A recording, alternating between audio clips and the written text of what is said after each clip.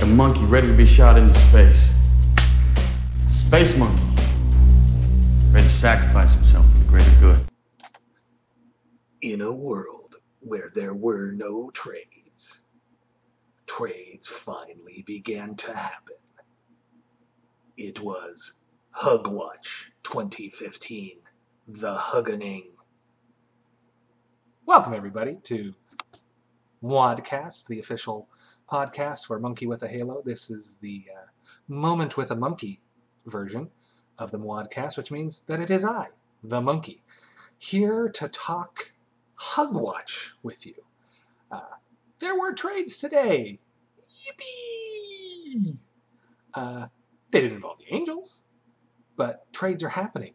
That means people might actually make more trades now. We're about a week away from the trade deadline, and dominoes are finally starting to fall after so much time. This might have been the latest the trade market has, quote-unquote, opened for business. It's absurd that it took this long, and frankly, it's absurd that the first trade would be between two AL West rivals, which is frustrating because I was just excited for there to be a trade. But then to have it be two teams within the division in kind of a win-win deal, that really put a damper on the excitement. And I've said this elsewhere, but I actually think the trade is good for the Angels because you have to consider the circumstances. Everyone talks about how, oh no, the Astros got better. But you have to consider what was going to happen, what was inevitable. The Astros getting better was inevitable. They have one of the richest farm systems in baseball. There was never any question that they were going to make a trade to acquire starting pitching. I know everyone's used to the Astros not winning, but they're in prime position now. They're one of the top teams in the American League. They weren't just going to sit back and say, whoa, whoa, whoa. Sports Illustrated said we're not winning the World Series until 2017, so we're going to pump the brakes here and not trade at the deadline. Of course they were going to trade. They were going to address their rotation. Knowing that, it's a question of how they were going to address the rotation. Again, they've got one of the richest farm systems in all of baseball. They could have had just about anybody if they really wanted to. They could have had legit aces like Cole Hamels, Johnny Cueto. They could have even gotten somebody a little more established who's not quite an ace, but they could have gotten people from the Padres like James Shields, who is probably overrated, but he's a guy who'd help them. And none of those guys hold a candle to how bad Scott Kazmir can be. And I don't mean that he's bad. That came out wrong. Scott Kazmir is a good pitcher. He is not a great pitcher. He's fringy all-star pitcher. And he's a guy who kind of goes in the tank from time to time. In fact, he was just awful for Oakland down the stretch last year, which probably had nothing to do with the pressure or anything. I mean, maybe it does. Who knows? Everybody's a little different with how they handle that pressure. But, he is a high-maintenance pitcher. Angels fans know that all too well. So, yeah, he's going to go to Houston. He'll have the familiarity of the division, so it's not going to be a big deal for him. But, he's in playoff pressure now. He's not pitching in a gargantuan stadium like he was in Oakland. So, that's a change too. And, let's not, if you look at what Kazmir's gone through this year, there's been 2 or 3 incidents this year alone where he walked off the mound with an arm problem and everybody said, ruh-roh. They thought his elbow was toast. They thought his shoulder was toast. So, all things considered, with who the Astros could have gotten, they didn't get an ace. They didn't get a workhorse. They got a pretty good pitcher who has some arm problems. This year, recent arm problems, they may or may not come up, but they are taking a known risk. Now, on the flip side, The Astros didn't give up that much. Their farm system is still locked and loaded. They didn't gut things. They really didn't give up anything close to a blue chipper in this trade. So they theoretically could go out and get another bat. Or not bat, arm, excuse me. I'm so used to talking about needing bats because, Angels. But they could go out and get somebody else. I doubt they will, and if they do, it's not going to be Cole Hamels or Johnny Cueto. They might go get a lesser guy, maybe a Mike Leake, but you got to think that they'll stand pretty pat. They're not going to completely mortgage the future for this one attempt. They know they've got a long runway out in front of them. On the flip side, they didn't give up much, which means Oakland didn't get much. This is supposed to be a seller's market, and Oakland was the first seller. And they set the bar kind of low. I mean, they got 3 prospects, which is good, but none of them are special. None of them are really anything to write home about. I mean, the most notable thing about them is their names. It's Jacob Nottingham and Daniel Mengden. So I guess there's 2. I think initially they reported there were 3, but there's only 2 names. But those guys, those sound like the names like the Effectively Wild guys and the Cespedes Barbecue guys make up on their podcasts. They pull out of their butts to sound funny. Jacob Nottingham. So yeah, that's the most notable thing about them. So I guess you can say, yeah, all right, 2 teams in the division got better, but did they really? The Astros got better over where they were yesterday, but not better over where they could have gotten, that they're projected to get better too. So I think that's a good thing, and that bodes well for the Angels, because at some point they're going to cool off.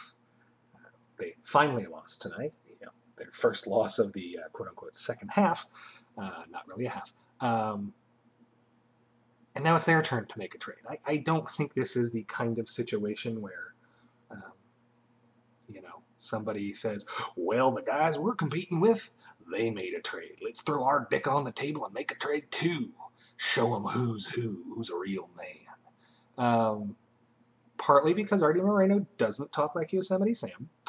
Although I actually wouldn't put it beyond him to suddenly get on Klentak and Stoneman to pull off a deal, just because I know he's been wanting a deal for some time. But they're going to make a deal. They're not going to rush things. They've got a week left. There's no way humanly possible that Matt Joyce and Dan Robertson are going to be the primary left fielders come August 1st. They've got to do something. Maybe that means they go all out for Carlos Gonzalez. Please no. Or Jay Bruce. Okay, maybe. But I have a feeling probably they'll sort of chicken out and go with a lesser guy like Ben Revere or maybe Will Venable, somebody who will give them good defense and maybe help out offensively. Somebody who's got at least something of a higher floor than what guys like Robertson and Cowgill have. But also guys who, next year, if you have to slot them into a reserve role, they ain't going to cry about it because they're used to it. So I think that could be what they do. I wouldn't even be surprised if they add a second bat, sort of along that same variety. The popular one out there right now, which I actually really like, is the Juan Uribe idea. Because, well, now Freeze is hurt. So they're going to need about 3 weeks of fill-in duty. And yeah, they could hand it over to Kyle Kavitsa, who didn't look great his first go-around, but most rookies don't. But is he ready now? Can he produce during these 3 weeks? Is that a chance the Angels really want to take when you've got this close of a divisional race? I don't know. You go with Uribe. He's definitely a better defender than anybody the Angels have at third base. He's probably a better hitter than Freeze and Kavitsa. He's certainly not going to be much worse. So it seems like a flyer worth taking, even though he might be a little bit of a kind of guy who grouses in the clubhouse. Him being on the bench after Freeze comes back could be a problem, but it also might not be. They could really actually try and cover their butts a little bit by having Uribe. I know everybody loves Johnny Giavotella, and he's been hitting well lately and sort of brought some semblance of stability to the leadoff spot, but he's a terrible defender. His on-base percentage is pretty much the only thing he has to offer, and it's not much of an offer. There's no power. He's not speedy. So he doesn't really need to have started 88 of the Angels games so far. It's kind of an indictment on Dipoto, frankly, that he didn't even have a better option on the active roster to swap him out in and out with. I mean, Lord knows he tried with Josh Rutledge and some of the other guys he brought in. I mean, Giavotella wasn't even plan A or plan B. He was like plan D. So I guess kudos to him for having plan D kind of work out. But Giavotella is basically a replacement level player. And the thing about replacement level players, you should probably try and replace them. And Juan Uribe can do that. He hasn't played second base full time in a long time. But, you know, when Freese comes back, slide Uribe to second base, at least part-time. Just because I do think from a chemistry standpoint, there is a little something to having Johnny G out there. David Freese does not need to play every day. He doesn't hit righties all that well. He's not a great fielder. You can certainly slot Uribe in there at the least as a defensive replacement.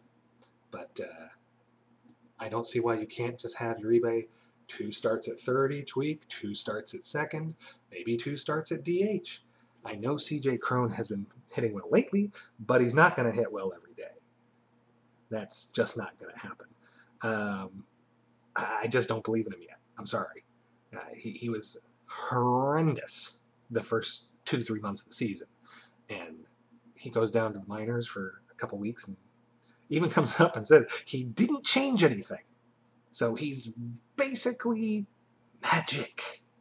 That's his solution to breaking out of a slump. So, yeah, I've got no problem with the Uribe thing. And frankly, if he wants to while away on the Braves just because he has to play every day, why? Why wouldn't you want to go to a contender and play almost every day? Maybe you don't get to stay at one position, but you get to play almost every day and you actually could win the whole darn thing. So, yeah, Hug Watch is in full effect for the Angels. It's becoming like a stalker kind of situation now with all the reporters tweeting about which scouts they're seeing where. You know, the Blue Jays have been scouting the Angels heavily. There's all sorts of scouts at Inland Empire game tonight, watching Sean Newcomb, and just talk everywhere. Who could go where? Who's watching who? There's so much smoke around the Angels right now. Something's got to happen, and I hope it happens soon. They still need it to happen soon. They don't need to be fooled by being super awesome for 3 or 4 weeks, because they weren't super awesome for all the weeks before that. And there's huge recency bias with this trade stuff. If I had told you a month ago, yeah, Angels are going to stand pat, they're not going to make a single deal at the deadline, come on, you would have laughed in my face. Or you would have thought that they tanked and became sellers. Because this team needs a trade. Matt Joyce is a full-fledged disaster. Yeah, a lot of these guys, when they had those early season struggles, it was always party line is, they'll snap out of it, they'll snap out of it. And I believed it. Eric Ibar, one of the most consistent players the Angels have. He will snap out of it. He did snap out of it. Chris Iannetta, horribly streaky player. So him having a horrible streak like that, even as long as it wasn't entirely a surprise. Just like it's not entirely a surprise that he's crushing the ball right now. And his numbers are starting to look pretty respectable. Hopefully not too respectable by the end of the season so the Angels can re-sign him. I mean, yeah, that's where they are now, that he's playing well enough that they should re-sign him. Joyce, not so much with that. He's not good. He's broken. He is a lost man. And they can't possibly continue to go with him. It's really even to the point that if by some confluence of circumstances they don't make a trade, they really should probably just go with Dan Robertson every day. Dan Robertson can't hit for shit, but at least he can field. Joyce is a below average fielder and can't hit for shit right now either. At least Robertson kind of sort of gets on base a little bit. Joyce's average is so low that he can't. He's still walking, but he just, hey, here's an idea. Let me roll over on one and hit it right into the shift. That is the Matt Joyce solution right now. And it's reaching a point of it being embarrassing. I don't even think he's going to be on the roster come August 1st. They'll acquire one bat and somebody's going to have to go. And frankly, I don't think they're going to demote Dan Robertson. What's the point of keeping Joyce around? You saw how quickly they cut bait on Raul Ibanez last year. The only reason they haven't cut bait on Joyce so far is they have no other options. They're going to go with Efrain Navarro every day? I don't think so.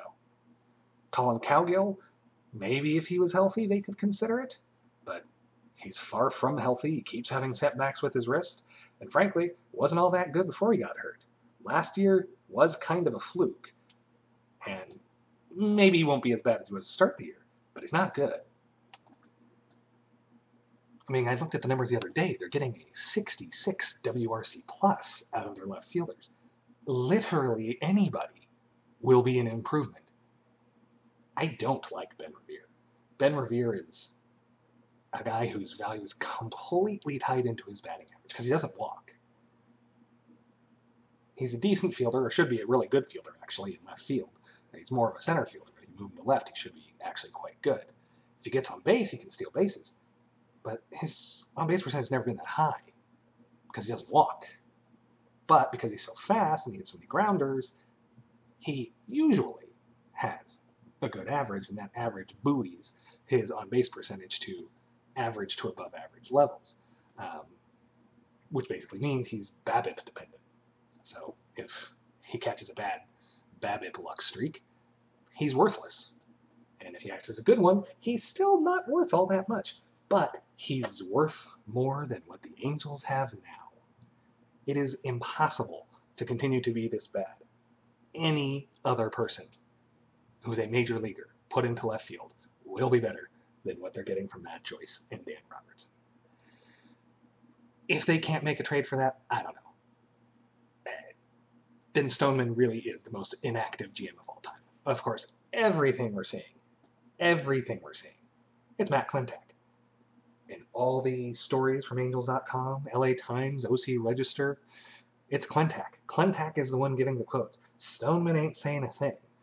In the rare event that he does, it's usually him delivering the cliches, but it's Klentak who's giving the actual information. He's the one doing the trades. He's laying the groundwork.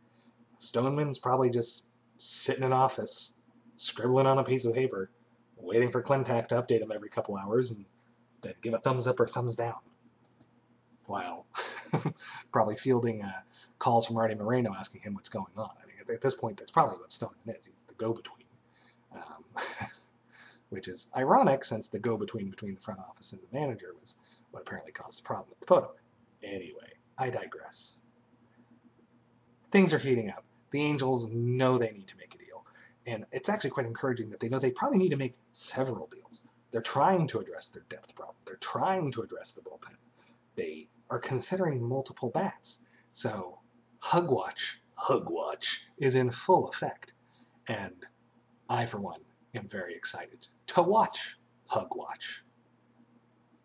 That's it for this week. Well, maybe not this week if there's another trade by the Angels, actually, which would be nice. Then I'll probably hop back on, but that's it for now. Again, subscribe to Mwadcast on iTunes. Tell your friends, tell your family, tell your dogs. Listen to the Mwadcast, and that's it, everybody. The moment is over. Brother? I'm Paul. You must be Tommy. Brothers don't shake hands. Brothers gotta hug.